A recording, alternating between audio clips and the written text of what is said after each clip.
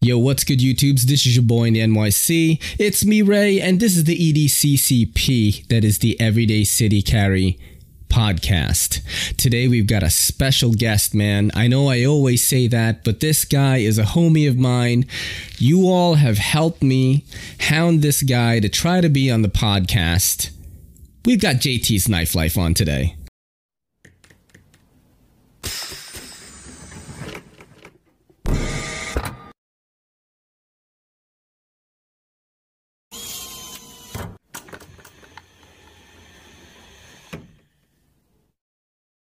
Yo, what's up, JT? I finally got you on.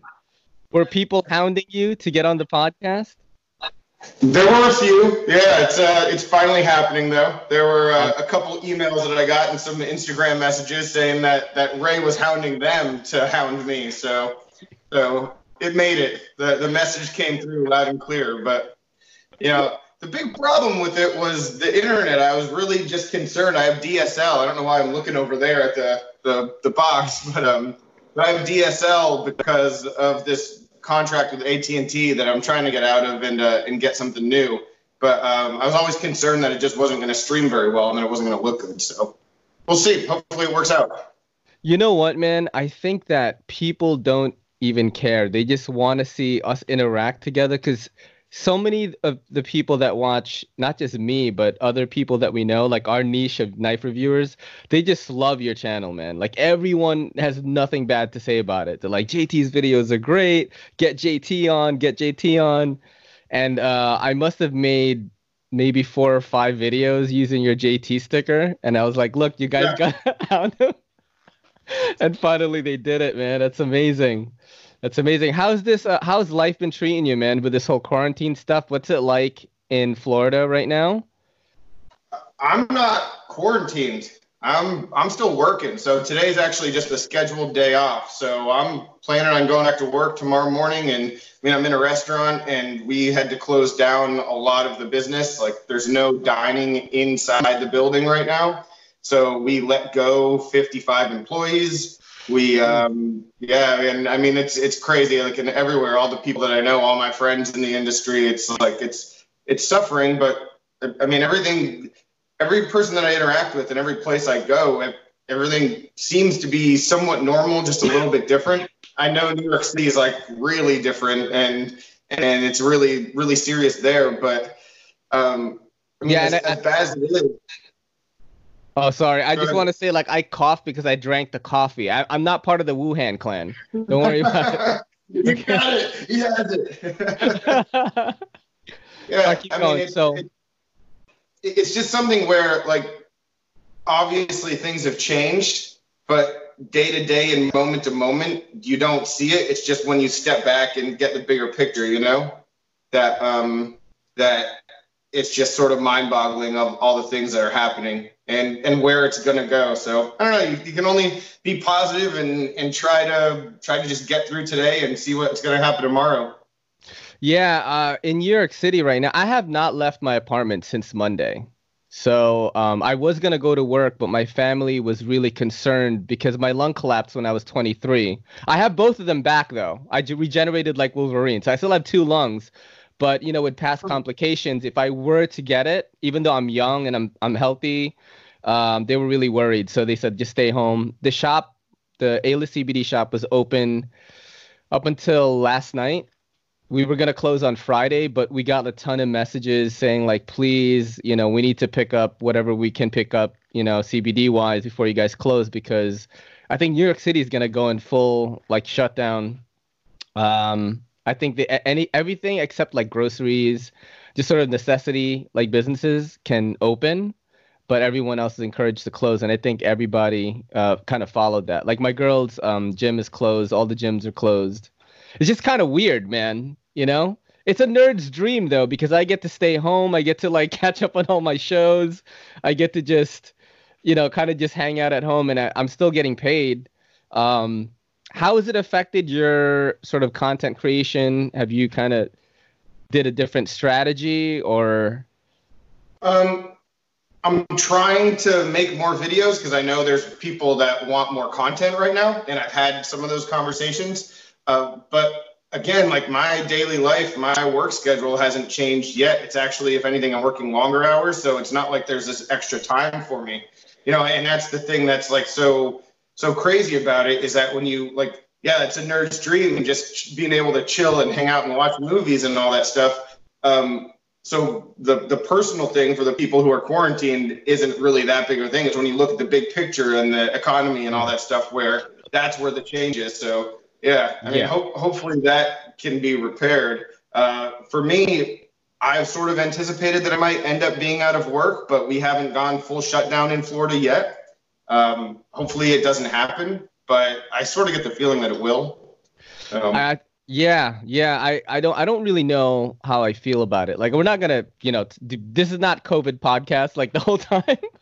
I just feel like it's necessary since it is the hot topic right now to hear us talk about it.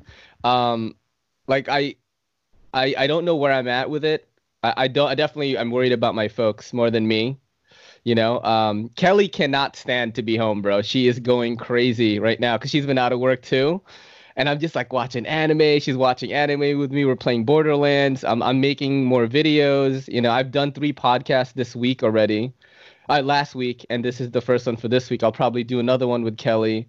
So I've definitely been going harder since I've been home. Let's go back to the content creation thing on your end. How do you go about making videos? Like, when you get a knife, for example, it's new. Like, do you sit down? Do you write? Do you just brainstorm somehow? I don't write at all. Wow. Like almost ever. The only times that I ever write when I'm making a video is when it's a topical video, like when I'm talking about steel and how I like feel about certain things and things that matter. I'll take notes over the course of like a few weeks and like have them like next to me while I'm filming, and that way I can like make sure to hit all the high points. When it's a review, I almost never have anything written down. It sort of ends up being off the cuff, but what has happened a lot over the course of time was I would screw up the videos at the beginning, and I'm not like an editing guy the way you are. I edit a little bit, but like for the first couple of years, it was one take and like that's it. Not necessarily like push record and that's the one I'm using, but if I'm 3 minutes in and I screw something up and trip over my words too much, I'm deleting the whole thing and starting over. So what was happening with a lot of the early reviews is like the first 4 minutes, I'd done it like 20 times by the time I got it right. So it was almost memorization because I was saying the same things over and over again, trying to get it right. And like videos were taking an hour and a half to record sometimes, like the 10-minute video. So that was the process for me. And now I've gotten to the point where like I've sort of figured out, just like doing it so many times, I figured out what I want to say. And like I have my routine. And when I screw it up a little bit, I'm a little bit less like picky about it than I was at the beginning. Like at the beginning, I was like, oh man, I said that wrong. Like I can't edit in words. I just have to start the whole thing over. And, so. Speaking of the beginning, man, dude, you were at the very beginning. Like you were one of the people that encouraged me to like do YouTube. I like watched your YouTube, and then I remember you hit 1K and you were like, I can't believe I hit 1,000 subscribers. And I was like, okay, I'm going to start one now. And man, I feel like I used to put so much more work, like editing work, into my old videos, but I realized it wasn't viable to do that weekly. And I wanted to give content like a few times a week. That's why the podcast is great, because I get to chat with you guys, which people love, and then I get to do the solo ones. And I don't feel as much pressure to do this like big blockbuster video, because I'm not from that world, actually. Like I just learned how to do it a little bit, and I could like kind of trick people into thinking like I'm this like cinematographer, but I'm not, back to the editing on your end too. I just realized this right now. So I love how you put the font in the beginning, right? I'm going to give you the coolest tip, and you're going to use this in every video. Okay. All right. So, in KineMaster, right? When you do the font and you scroll down on the side menu, all the way on the bottom, there are these 3 options that you can choose. One says outline and the other one says shadow, and I think the other one says inner shadow. If you click all of those on and change them all to black, your font will pop much better on the screen. So you know how sometimes when you're doing a knife review and there's some light, like the white letters look kind of faded? Yeah, yeah. If you click those three boxes and pick the color as black, it'll always pop no matter what background you're on. I learned that like not too long ago, and it has made such a huge difference. And it's a small thing. It's not even editing. You just got to click the box. That's it. Yeah, but I struggle with that, dude. I'm trying to put words on the screen, and I'm like, God, it's white against a light background. And it's stupid because you can spend all this time making the video, and then sometimes for me, not being like the most tech savvy person, sometimes putting words on the screen for 6 seconds can take like 10 minutes. And I'm like, shit, this is not what I wanted. I mean, when you put the specs part in the beginning, I noticed that you do that all the time now. Yeah. But that's all. I don't remember. That's because of you. Like, you're the one who told me about the app. Yeah. I realized the world was going to pass me by if I didn't start doing something like that, And it also gives me the freedom from a creative standpoint to sort of stick to, and this might be a cop-out. Some people might see it as a cop-out, but I don't mind when I miss stuff in a review. Like, you're not meant to watch JT's review of this knife, and that's the be-all, end-all. That's not what I'm trying to do. I'm trying to give one perspective, and if you're only looking at my channel for everything you need to know about the knife, I think that's a mistake. But having the specs there at least, like, gives people the information. And it also keeps me from being like a slave to just delivering that information and being able to just sort of be more myself, which, is the goal, and not worry about, I didn't talk about the thickness of the edge or whatever. You know what I mean? Like, that's fine. Like whoever else will tell that in their review, go watch that one too, Yeah, I definitely feel you on that, man. That's why I put the specs, because sometimes I forget so many things. And I kind of just would rather be myself. I think the people that watch my channel, like, just want to see me, like, experience this knife or whatever. I mean, I feel like I have not learned much, honestly, but I'm very passionate about it. It's so crazy that I feel like I have not learned much, but I am more into the hobby now than before. Like, when I see things, I'm like, oh shit, that's so cool. Like, I haven't lost that yet, but I feel like I haven't learned much, man.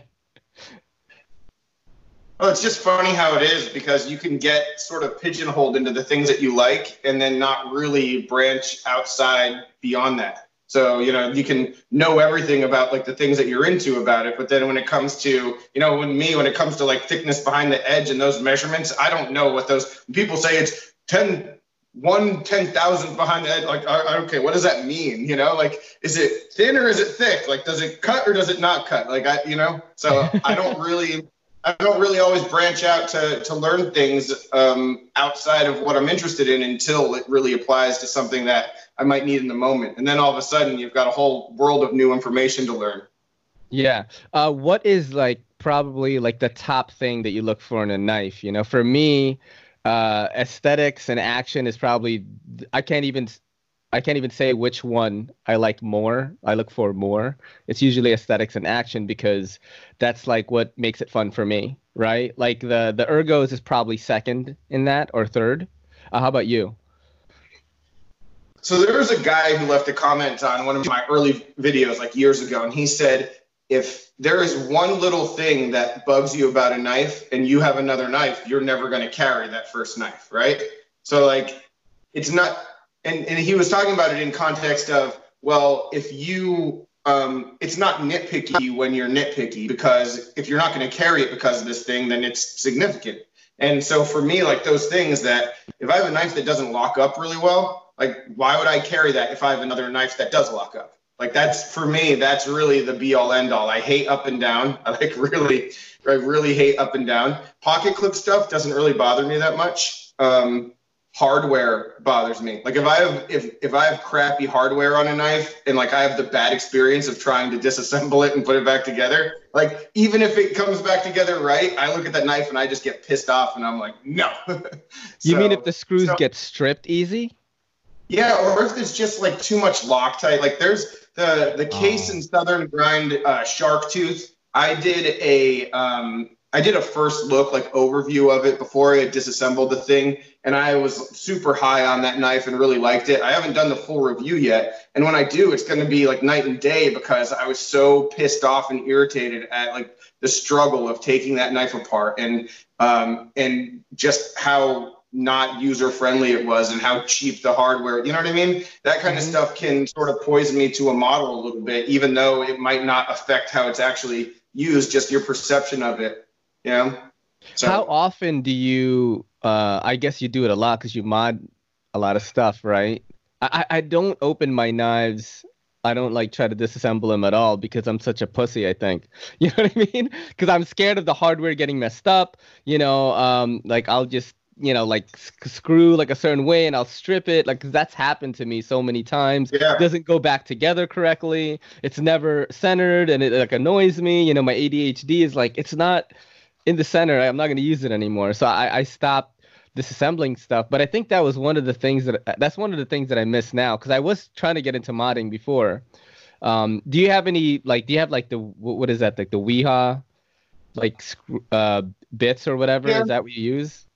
that's what I use. I mean, I use whatever's lying around. I also have, for the T6, I think the Weehaw is really good just because the smaller drivers, you want them to just be better quality. T8, it doesn't really seem to matter as much to me. I have like the Kershaw Torx tool, which is like $8 or something. And that works fine. I disassemble almost everything that I get at this point. And I mean, just to see what's inside and just to like a lot of times with the Action too, what I noticed, and that case is actually a really good example, is that just disassembling it and just cleaning it and doing my own lubricant on it improves the Action a lot.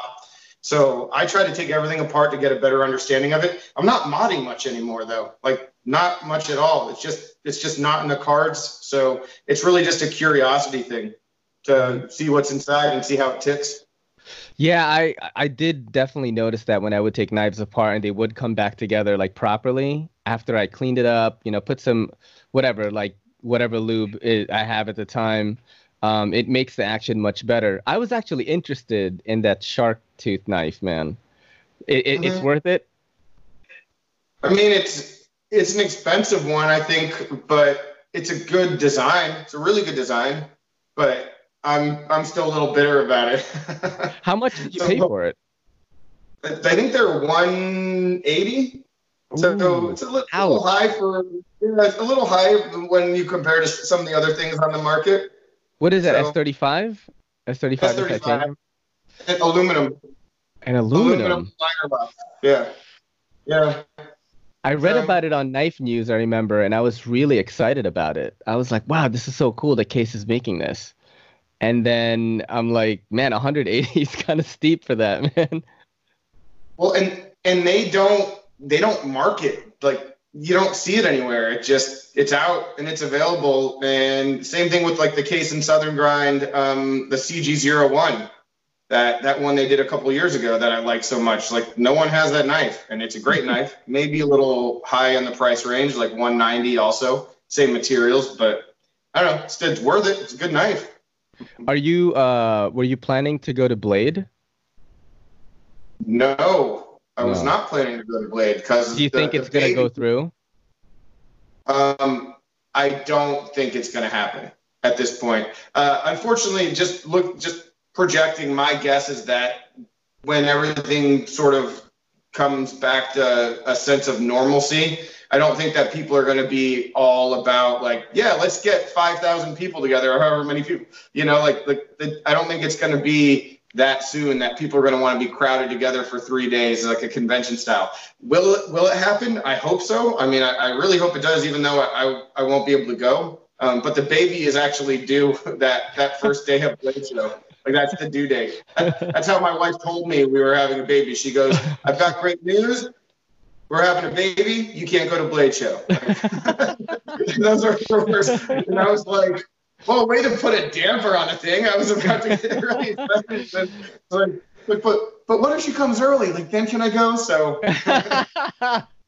That's awesome, man. Congratulations on that, by the way. I think the knife community was really happy for you That's one of the things that's just awesome. I mean, we all say it. The knife community is like just really chill, really supportive. You know, I remember you were doing the raffles and stuff for Nick Maffey. And as soon as I see any of my friends like post something like that, like whatever I can spare, like I'll put in. You know, like I don't have a lot of money, but like I Yeah. feel this sense of camaraderie because I've been in part of like other cliques, other sort of niches before, but I've never experienced something like this. You know what I mean? Where people are like, oh, like remember when Big Red, his son got into an accident? Remember that? Yeah. And he made a post. I just saw like post after post of people like, "Are you okay? Is he okay?" Things like that. You know, the raffle for Nick. It was just crazy, man. I've never experienced anything like that. Yeah, there's so much of it. There's so much of it in the community, and what's funny is, everybody has their own little like group that they're a part of, and then you find out that someone in another group that through like some other guy, they have something going on, and you just realize like it's a very large web that even as connected as we feel, we're not even seeing all of it, And the thing that was awesome about Nick, about that raffle and that experience and everything that's happened since he passed, the thing that's been great about it is just like people I don't even know of in the community that like he touched to such a degree. Yeah. And so it's bringing more people together when you start to see, you're like, geez, he was involved in this, and this guy like has this story, and I don't even know who this guy is, but he's like, that's one of those things like I wish he could see like what that scope was, because I mean that it's been as bad as that whole situation is. Just seeing that was like, it was pretty incredible. Yeah, man, people really come together in the community. It was crazy. I was talking about this. I think the EDC community is so vast, right? But we're so like closed in. You know what I mean?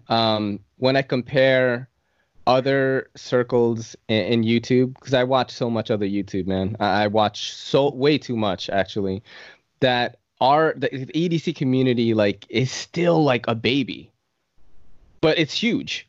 You know what I'm saying? Like when I look at like people that do photography, for example, or people that do cinematography, or like tech reviews, video gamers, things like that. The EDC community is pretty big, man. It's pretty big. It could actually be like almost as big, but I feel like there isn't like a person that broke through yet into the mainstream in terms of like a gear reviewer. You know what I mean? As big as Nut and Fancy and all these other guys are, there isn't that one person that has you know what I mean? Has like gone viral per se or whatever, Mm-hmm. It's really interesting, man. Do you have any knives near you right now? Or are you kind of like bare? No, I have a few. I actually have Okay. one I pulled out specifically because it's headed to you next. What? What is that? That is the Civivi Oh, Asticus. Oh man, the Civivi Asticus. Is that how you pronounce it? The Asticus. I don't know. Maybe I'm crazy. Maybe it's Greek. There's Decius, right? I don't know. Yeah, Asticus. Asticus. Asticus. I have no idea. I'm saying Oh. Asticus, and Yeah. I'm saying that it's the stupid name. Oh, it's so funny, man. You know what's going? Dude, that looks so cool. What's the specs on that? D2, I'm assuming? D2? No, it's Damascus. Ooh. Interestingly enough, I think they released the Damascus CF one, which this one is, and the D2 like base model at the same time, which they usually have a little bit of a delay. I think these are like $78. It's a large knife though. It's like, it's not going to be a fish pod knife, so you're going to have to. I think it's 3.75 blade. I was on that Civivi train for so long, man. It wasn't until I switched jobs that I was like, fuck, I can't afford to buy every Civivi now. You know what I mean? They keep pumping them out, They keep pumping out too many of them. It was like one every month or so, and then all of a sudden it's like, these 5 models are now hitting dealer shelves tomorrow. Like, oh shit, I can't buy all of them. So when you trying to help you out. Yeah. I was trying to get some in your hands. Yeah, dude. When you tag them on Instagram, right? There's like how many different like profiles? Like I'm not sure which one. There's like gear, there's Civivi USA, there's like Civivi knife. Like which one is the proper one to tag them? Do you know which one? I think it's the VV gear. Okay. Dude, Kaiser is the worst though. Like tagging Kaiser is freaking impossible. There's like 7 like official Kaiser pages. Like I don't know which one it is. Do you? Well, there's one that's like a fake Kaiser page. That's the one I was tagging literally for like a year. I was tagging these guys, and they were reposting my stuff, and I was like, "Damn, Kaiser really loves me." And then one day I looked into it more, and I'm like, "Why does Kaiser only have like 2,000 followers?" Yeah, it's just some dude in the basement somewhere. And I can never tell either, because like when I'm tagging them, like you can't look at how many followers they have. So like you just see the name, right? So I just take a guess. Yeah. You know? That's so funny. I have got. Oh yeah, I remember talking to you about QSP, right? And you were like, you had some funny feelings about them. I've had some ups and downs with QSP. So not bad ups and downs, but I had it's like weird. Just like what we were talking about earlier, just a couple models that had up and down kind of play, just not really secure lockup. And to their credit, I mean, they reached out. I can't remember the name of the model that I reviewed, and they reached out about it and said they were going to work on it. And I haven't gotten a new one since then. Definitely want to because I like the designs. But the first one I had from them, that really budget one called the Parrot, that knife, that knife's excellent. I mean, that's a really good knife for like right around $20. Like that one, but the one, and it was sort of a bummer, and I don't know if I actually did a review on it, but the one that was called the Nokomis, that Minnesota knife guy, do you know him? Yeah. Yeah, so he designed that one, and I had 3 different ones as a frame lock, and none of them locked up quite right. And so I just had this like feeling. And then when I got I think it was the Mamba was the name that had the Raffier scales. Yes. That one had some up and down as well, just like rock. But again, I'm sort of nitpicky when it comes to that. I just don't like it. Not even necessarily not even as a security thing. It's just a preference, and I don't think it should be that way. And I think that they've sort of shored things up from what I've heard from other people, but I haven't gotten a model from them recently. I think the Pelican is a new one though that I would very much like to get. The Pelican? I've got the Penguin. The Penguin. I've got the Penguin. Yeah. So this is the Penguin, right? Yes. And is that a micarta one? Yeah, it's like a Gene micarta. It's pretty cool, man. It's pretty cool. Yeah. Pretty smooth action for something that's like $30, I think. I like it a lot. I like it a lot. I don't like the lanyard thing because I'm not a lanyard guy, but everything else about it, it cuts well. You know, action's good. It looks really nice. Kelly picked it up and she was like, "Oh shit, that's really cool."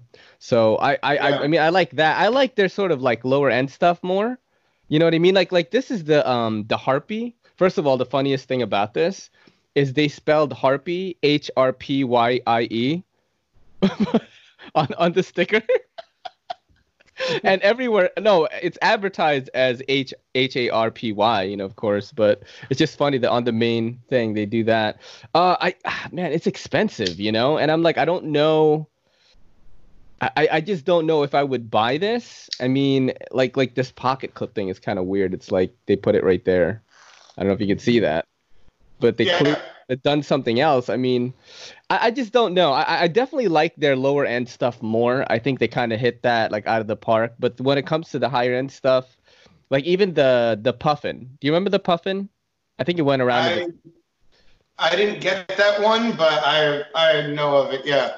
Where it had this weird thing, and they were claiming that it was supposed to be for you know, like a UK legal knife, and then Patty like hit me up, and he goes, "That's not true. It has a lock on it." And it's really hard to open. You can't even slow roll it. It's impossible. It's like so weird. They said that they claimed that you have to use 2 hands to open it. You know, I mean, it's cool, but again, like it's so expensive. I expect a certain level at anything over $100. You know, like something as simple as that. Yeah. What other Yeah, things you got on you? well, one more thing about QSP. Sure, sure, sure. The one thing that I really like about them is that they are trying to do stuff different in that more like affordable price range. And that's why I was super high on the Mamba, like and the idea of it that hey, we are doing something completely different with scales because the best techs of the world, the Savivis, like name the Artisans, the CJR, everyone's doing D2 and G10 and really great action. And QSP seemed to be trying to be a little more creative and stuff, and I really like that. And I don't want to come off as a guy who's like bashing them because I mean I think there's a lot of potential there. There's just a couple things that I was hoping that they'd get a little more fixed. But the other thing I have on me, the OG mini grip. Wow, I have yet to try that. So awesome. You've never tried a mini Griptilian? I've never held a Griptilian or a mini Griptilian. I have 3 Benchmades. I have the Grizzly Ridge. No, not. Wait, is it the Grizzly? Yeah, it's the Grizzly Ridge. I have the Nakamura, and I have the North Fork. Right. So that's the only Benchmades I've tried, man. All right. So when I send you this, all right, when I send you, like pucker up because you got an Astakiss coming. Okay. All right. Yes. That's what I'm. When I send you that, I'm gonna throw one of my many grips in with it, and you can try it out. Yeah, well, I mean, I got all the time to make videos now, man. It's crazy. I'm definitely ramping up the schedule. Do you do a lot of lives on YouTube? I do none. I've never done one because, like I said, the internet. Like I can't stream very well, and that's one of the things that I'd like to get towards. Is sort of, but I don't know. I'm going to transition to something completely different now, I guess. But one of the things that you see on like some channels is some people watch certain channels for the people who run the channel, and some people just watch those channels for the product. Yeah. And what I found, like Cutlery Lover is a great example. He was a guy that I got into. Yeah. Who, I mean, originally like people were just watching because they wanted knife reviews, but now like he is the subject matter, like what's going on in his life, whatever else he does, and people keep watching. And I wanted to do something in order to not necessarily transition to making it about me, because like the star of the channel has always been the knife. Like that's what it's about. But I do want to like inject a little more personality. And I think those live videos, whenever I'm on them, when Zach does them or Big Red or Slicey for Eve is doing them, like everyone, yeah, Slicey. I've only been on a couple of Sliceys. He always plans them when I'm like doing stuff, like always. But I wanted to do something like that to sort of start to show a little bit more about myself. And that's sort of been one of the goals of the channel, is to just have that sort of distinction and not necessarily always make it about just the knife, if that makes sense. Yeah, I mean, that's actually how I run mine. I mean, some would say that this is completely personality driven, like the channel, because I don't know a lot. I'm not like, you're not coming to EDCC to like get this in-depth review. It's like, what is this newcomer like? Think about it, and he's gonna show it to you in a cool way. That's really what it's always been. The podcast has helped me reach people in a different way, because I've not missed a week since I started it. Right? I think after the podcast that I did this week and I think I'm up to episode 31 or 32, and I have not missed a week. Every week I do maybe an hour, and people have like felt closer to me. People send me stuff, dude, to keep. Like really, like I am shocked that people would give me stuff, or even send me stuff to check out. Like this guy, right? Look at this CKF, bro. This is Custom Knife Factory Morph 5. And this dude was like, oh, I just want you to check it out for a little bit. He sends me this, and then he sends me an Alexander Cheburkov, who I don't even know who that is, Striege, large Striege. This package, which was almost lost, by the way, because it was too big to fit in my mailbox, it was like over $700. And I don't know this guy that well. He's been sort of a viewer of mine for a couple of months, but we got really tight because he wanted me to like check. I forgot what knife he sent me, man. He wanted me to review some. I think it was the Kapara, and then he sent me something else, and he wanted me to do like a dual video, and then after that he was like, "Hey, let's keep it going. Let's make ideas." So this time he was like, "I'm gonna send you knives from Russia." And we're just gonna call it like some, like from Russia with knives or something like that, like kind of series or whatever. But it's just crazy that since the podcast happened, I think that's how I got people to feel closer and like trust me more. And dude, people already trust you. So if you were to do something like, let's say you did like a 30-minute to an hour thing where you kind of just talk into the camera about stuff that you're into for the week, I'm 100% sure people would tune in. Look at Patty. Patty started a freaking podcast. Yeah. Yeah. And like, Patty has like skyrocketed, right? It's crazy. See, but Patty was like built for that though, because Patty is, I mean, Patty's content, like he has such like, I guess fervor is like the people who follow him are like crazy for his channel, and they're like committed, and it's like, I mean, I think there's more notification bells going off when he posts a video than anyone, because like he immediately has like all these views and all these likes, and the people who are like 100% on board, they're there for him, and that's awesome. I mean, he's a guy with some good knowledge, and also like his reviews, and when he talks about knives, he always has his flair that he adds to it, which it sort of makes it like perfect for him to do something like that. The two podcasts of yours that I watched most recently, I was going to a knife show actually, about an hour and change away. And on the way down, I will listen to the Blade Banter one in the car. And on the way back, I listened to the Neves Knives one. Oh, and thanks, man. Both of those guys, like I think I clocked it in. You were at like 21 minutes in with Blade Banter or something is when you told him he needed to start one. And I think it was like 3 minutes in with these knives. You were like, you need to start one. So we made it to that point in this podcast, right? Yeah, look, dude, it's a model that has worked for every niche on YouTube, every single one. All the cinematographers have podcasts, all the comedians have podcasts, all the vloggers have podcasts. People that review movies do podcasts together, right? Like horror people. Everyone has it. But I know there are EDC podcasts, Knife Junkies is one of them.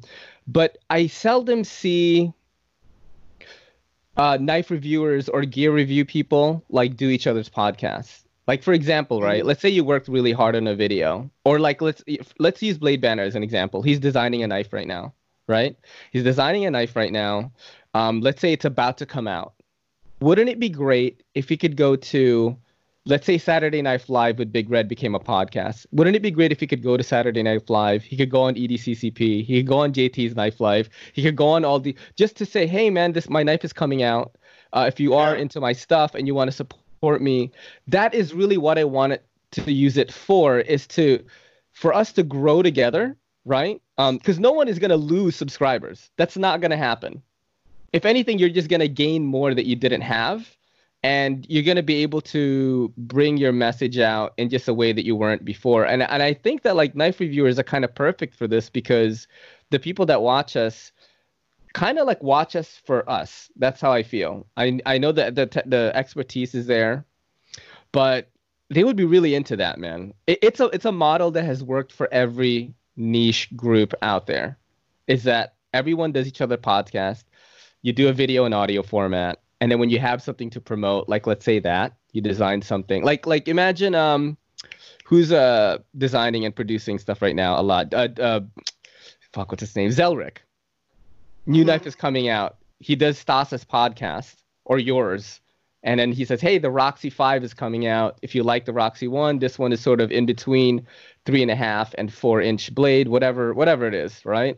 It'll reach more people than just trying to advertise, because I feel like the knife community is so content creator driven, right? In a way, you know what I mean? Like Nick Shabazz reviewing something could definitely generate like huge sales for a knife. I mean, the TRM is like one of the companies that has seen that happen.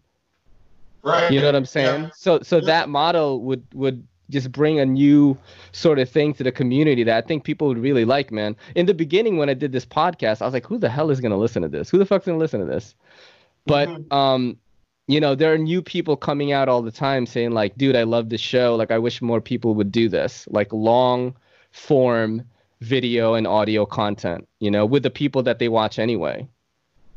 You should do it. You know, the thing, the thing that's really, the thing that's great about it already that I've noticed just in this conversation is you can have a bunch of opinions that if maybe you recorded a video and put it on YouTube as just like, hey, my thoughts about QSP, right? Like maybe that video would generate a little bit of, not necessarily like bad feedback, but people might take it the wrong way where like in a conversation setting, more casual, you know, I'm not coming out and blasting QSP. I'm not saying that they suck. We're sort of hashing it out just in a conversation. You can get a better understanding of how I really feel about it. Whereas if you log into YouTube and you see JT's video about, oh, my thoughts on QSP, and then it's like their lockup sucks and blah, blah, blah, blah, blah, you know, you might like, it becomes a more concrete and like almost harsh statement than just having a conversation where, you know, someone listening in can get an understanding of what the real feelings are there. So,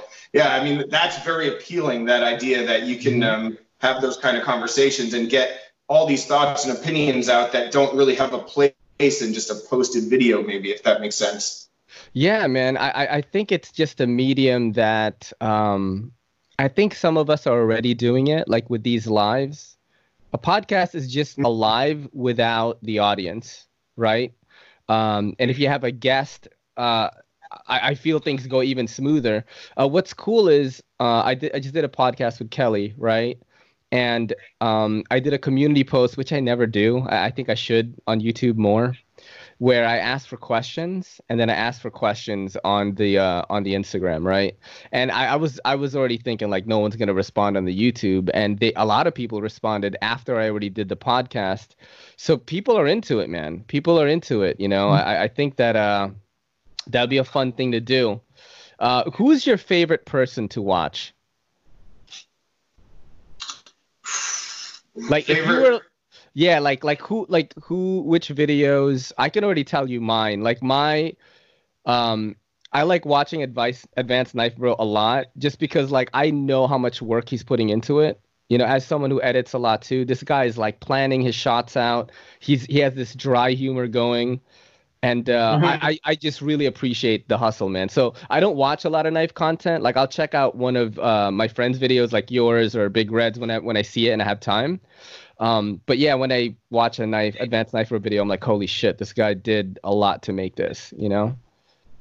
Yeah, for me, it depends on what I'm looking for. You know, if I'm looking for entertainment, you know, like there are a few videos, a few people that when they post a video, I almost always watch it no matter what.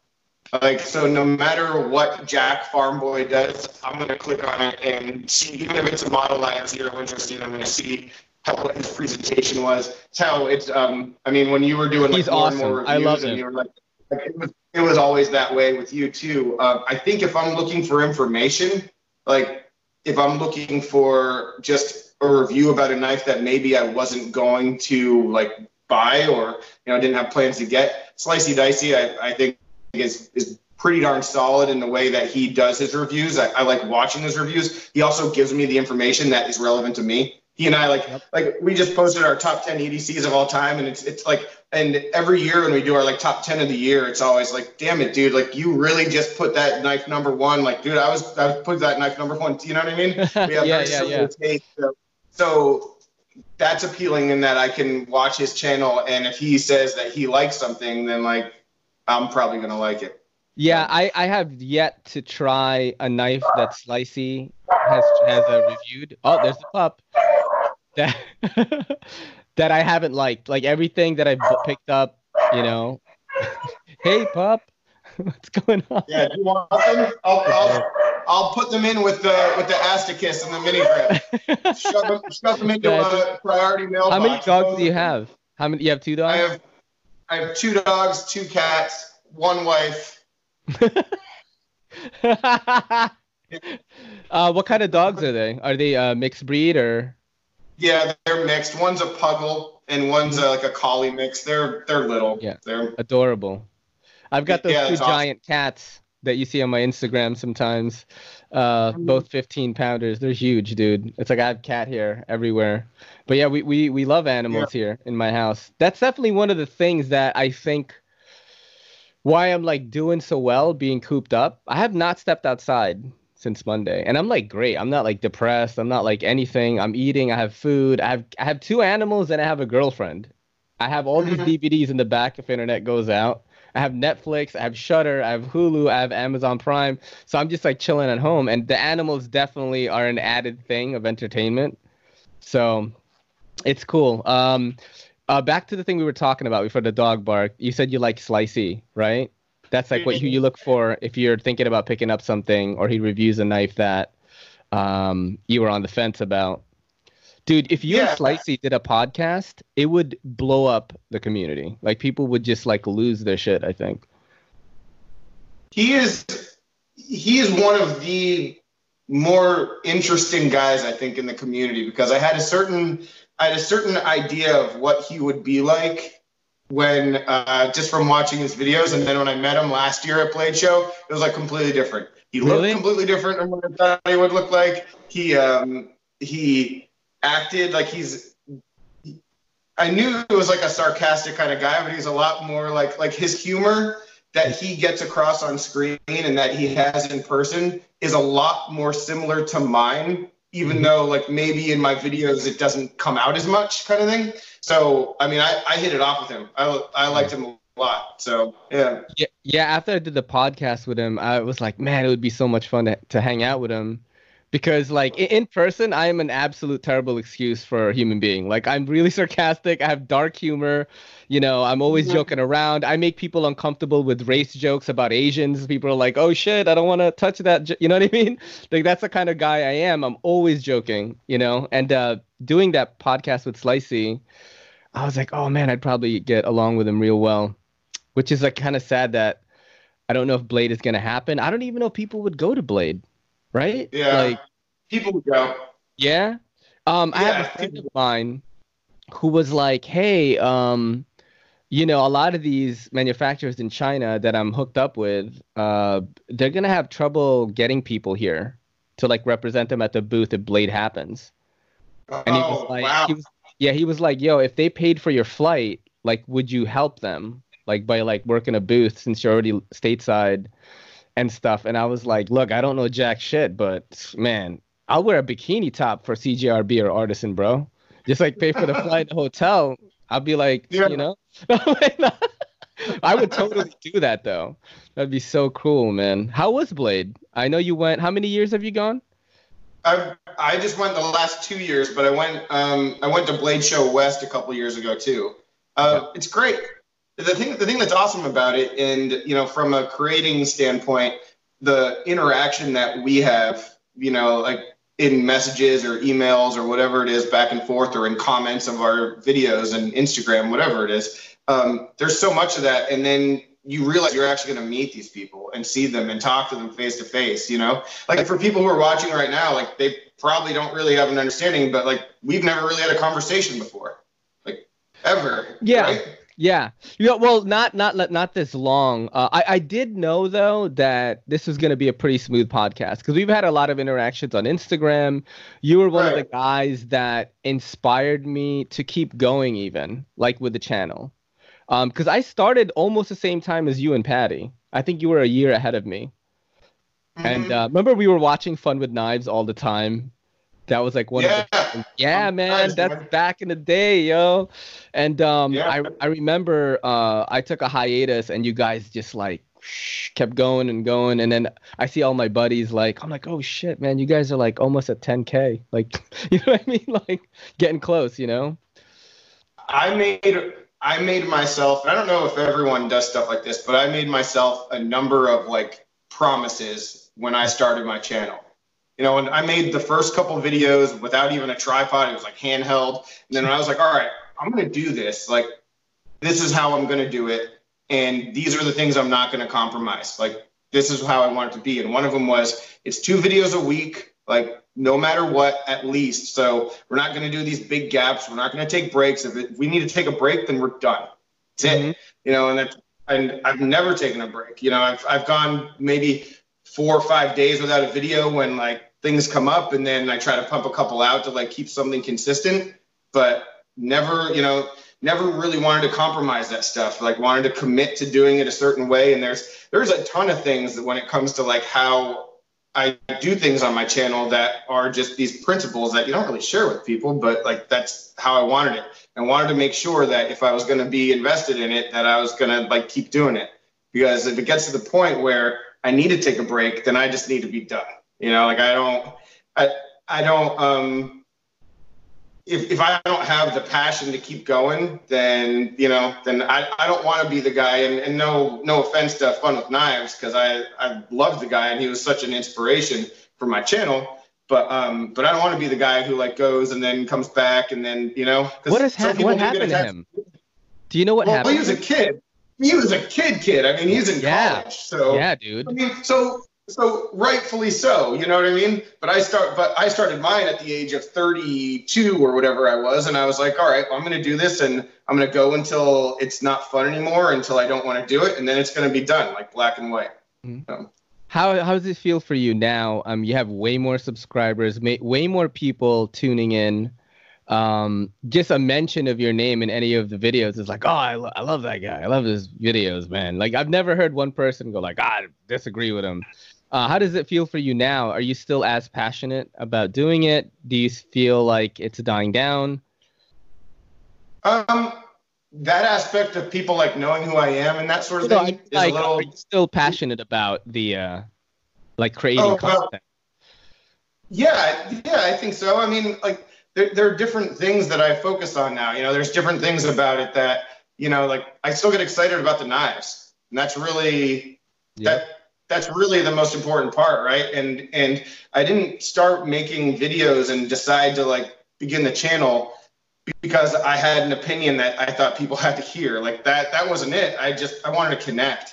You know, I wasn't on forums. I'm still not on any forums. I've never really been that guy. I wasn't on Instagram at the time, so I had no one. Like I had all these like ideas and this stuff I wanted to share, but I didn't want to just be a guy in the comments. Like I wanted to like build my own thing and like build my own relationships. And as far as that goes, it's worked amazingly.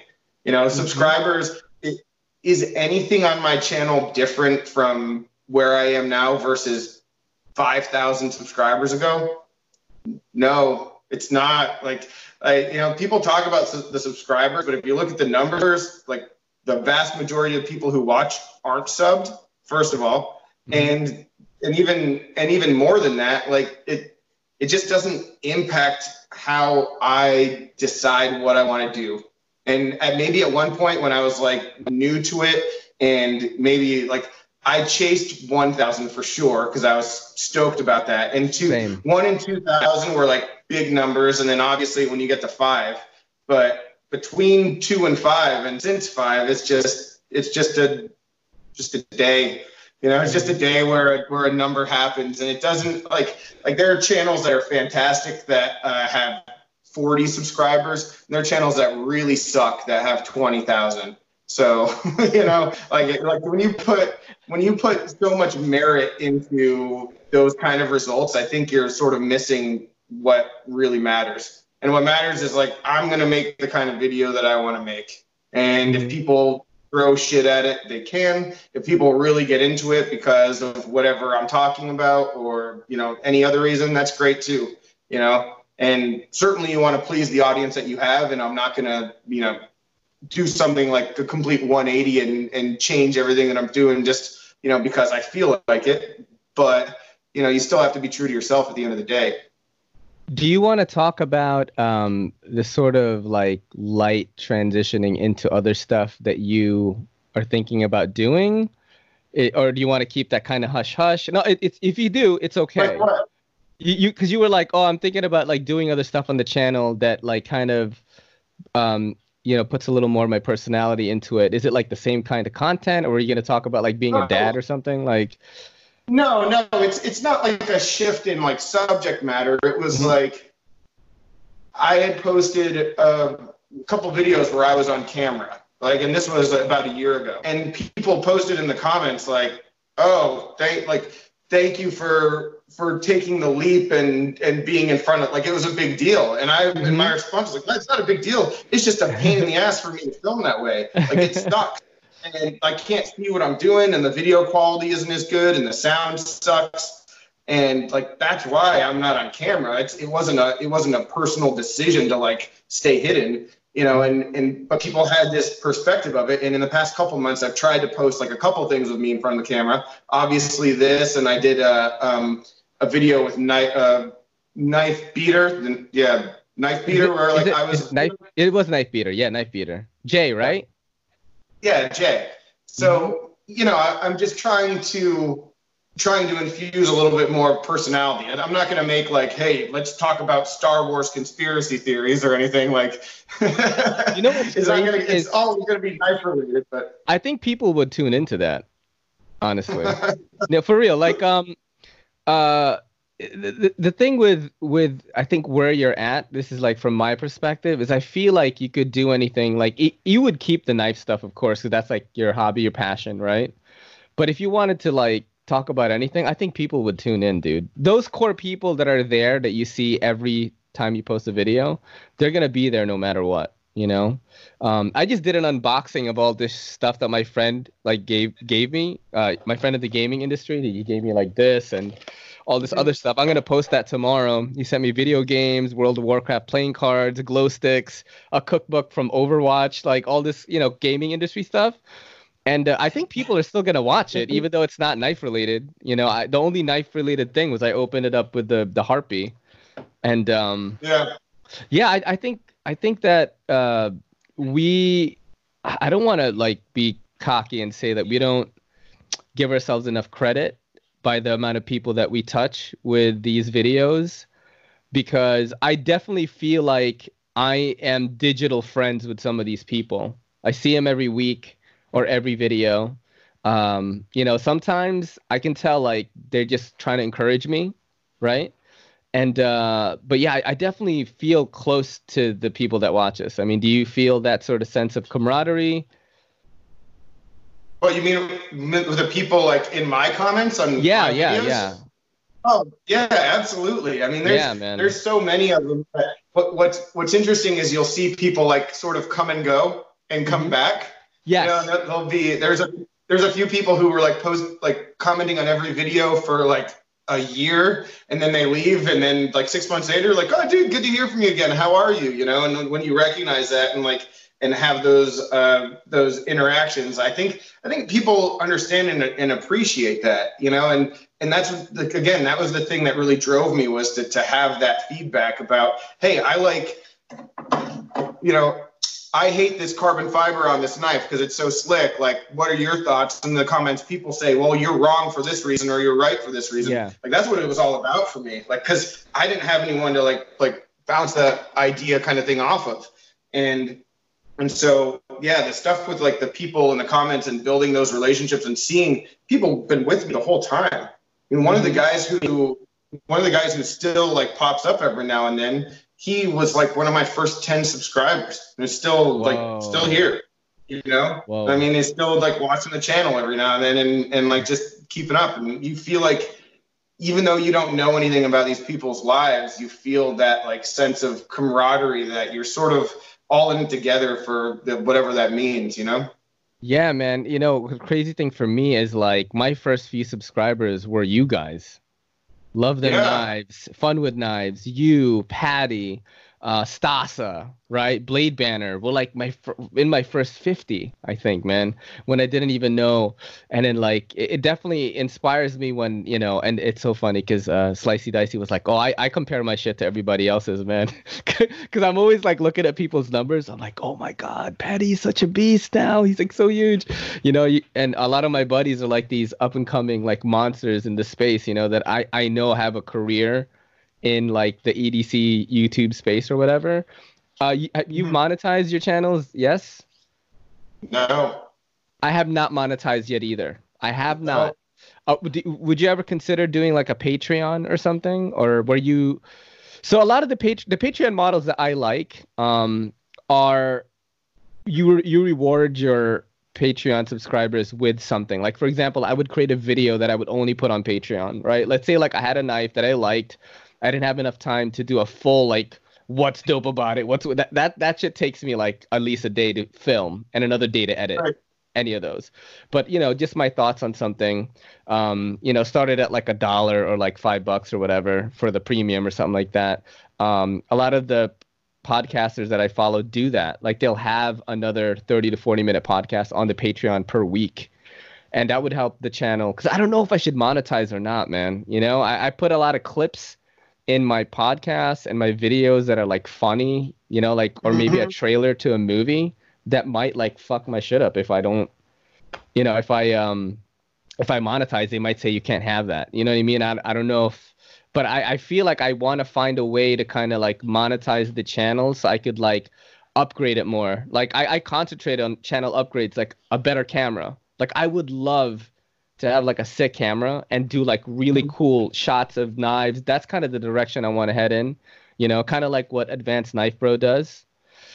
Yeah, and I just don't know. And that's interesting. I thought that you monetize. I couldn't tell because I have YouTube Premium, so I never see the commercials, Yeah, it was something, and that was another thing that's always sort of been important to me, was when it got to the point where I thought that maybe I would do it. I really thought about it, and there wasn't a way for me to do that and still stay separate from like the idea that I don't want there to be like a big money kind of focus on the channel at all.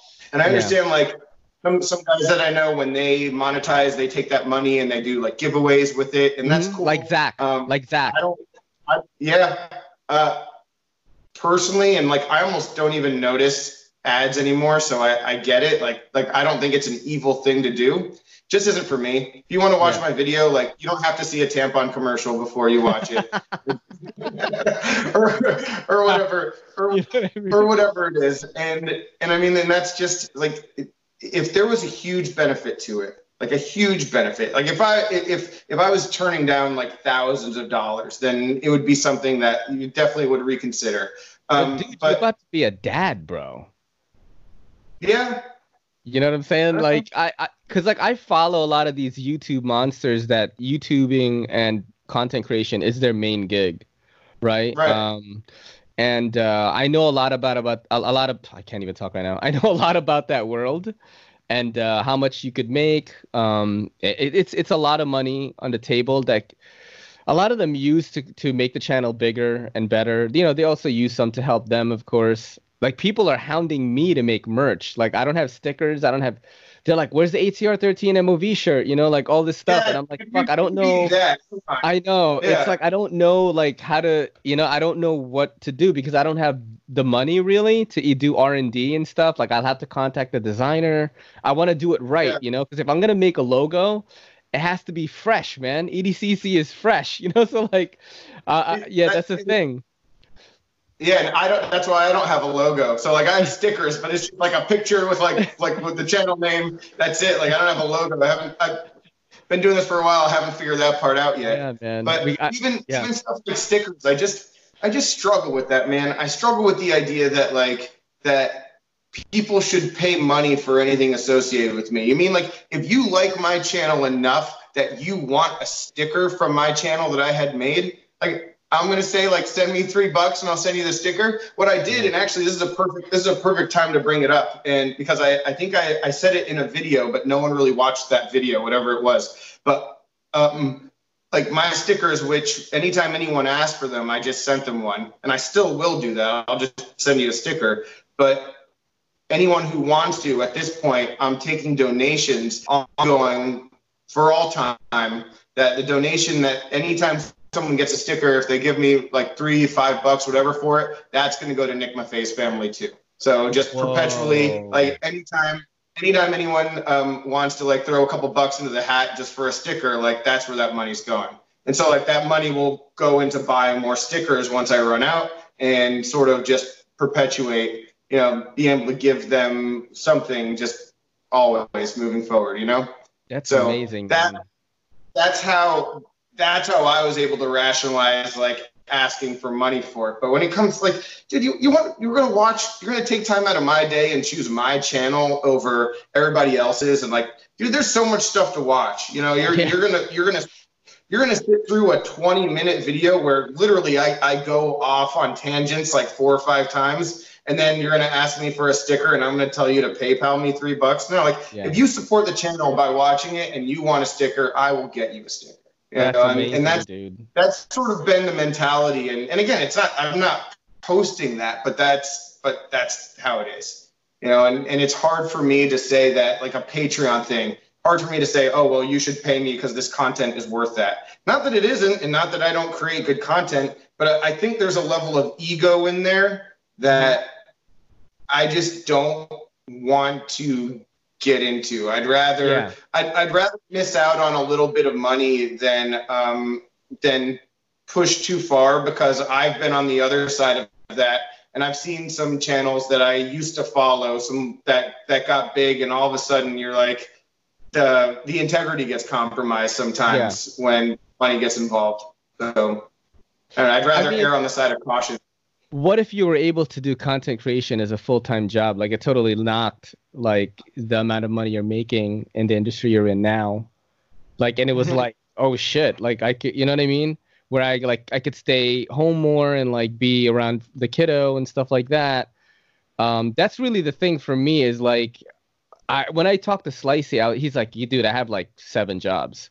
You know what I mean? I don't have a main gig. And I was like, that's exactly where I want to be. I want to do like several sources of income, giving me the creative freedom to plan out my day. Because what I noticed is like, I'm more disciplined now. Like, I'm staying home now, but I post like once a day for both A-List and myself, right? I do several stories. I create YouTubes. I do podcasts.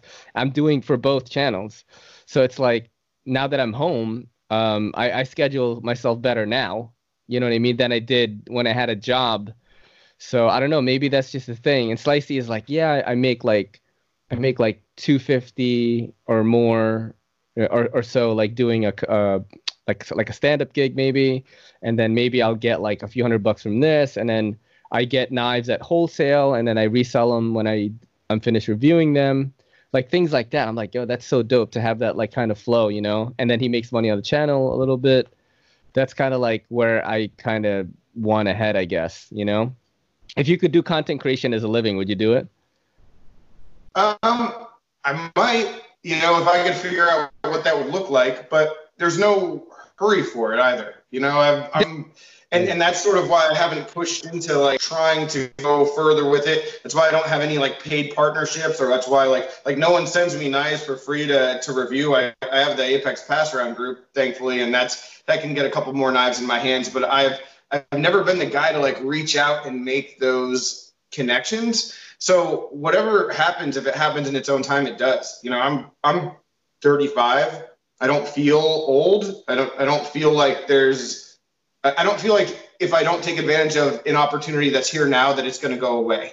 So if I ever like feel like I could push into something and make it a career, then maybe down the road I will. But I'm still having fun doing what I'm doing, you know? That's the important thing, man. How has growth been so far? I mean, what are you at now? For subscribers? Over 7,000, like 71, I think. Every time like I see you, right, you're like, all my homies are like doing a giveaway for the new mark or whatever, and I'm like, fuck, I'm just trying to get to 1,300 right now. Like, how has growth been for you? Has it kind of like bottomed off? You know how much you're getting each time, or do you still have peaks and valleys? It's remarkably consistent, just with some peaks and valleys, but it's not like I reached a certain point and then it exponentially started growing faster. You know, the channel has just grown at a pretty steady pace, like all the way. There were a couple months, I think, like last year, where it was just nothing, and yeah. I'm in that. And right. I mean, it was to the point where I paid attention to it, where I was like, shit, what am I doing? I'm like, am I doing something wrong? Because I mean, I was going in and I'm like seeing like dips, and I'm like, shit, like is YouTube like cleaning out like bot accounts or something, or like, you know. And that stuff happens, and when it does, it just like you look at yourself and you're like, no, I made a video. It might not have been about a knife that people really like that much, but I made a good video, and whatever the result is, as far as subscribers go, it's fine. And I understand when you're in a different perspective, and once like I've reached a spot that I never thought I would reach. Right. Mm-hmm. And I'm not some massive channel, but I never thought I'd be here. And so I do have the luxury of like being able to care less. And when you're trying to get to a certain point, like I understand that like enthusiasm about it, but nothing changed when I got to that point.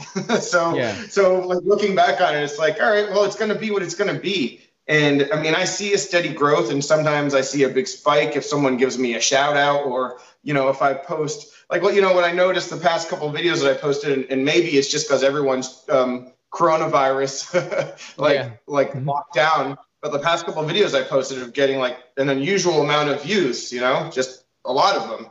I've seen an uptick. Subscribers in the past couple of days has like really seen an uptick, right? But, like, does that mean like if I posted more videos like that, like I could just post a whole bunch of top 10 videos and try to like get more, but that's not what I want to do. Right. So, like you can try to manipulate it, but if you do that, you go too far and end up having a channel that wasn't what you wanted anymore. So I don't know. Yeah, good guy JT, man. It was awesome to have you on the podcast. I feel like I could talk to you forever, but I have to see what my girl is doing. Before we go, is there anything you want to plug? Anything else you want to talk about? Are there any cool new projects that people could expect that should look out for? Any cool knives, maybe? Man, like what do I have going on? Yeah.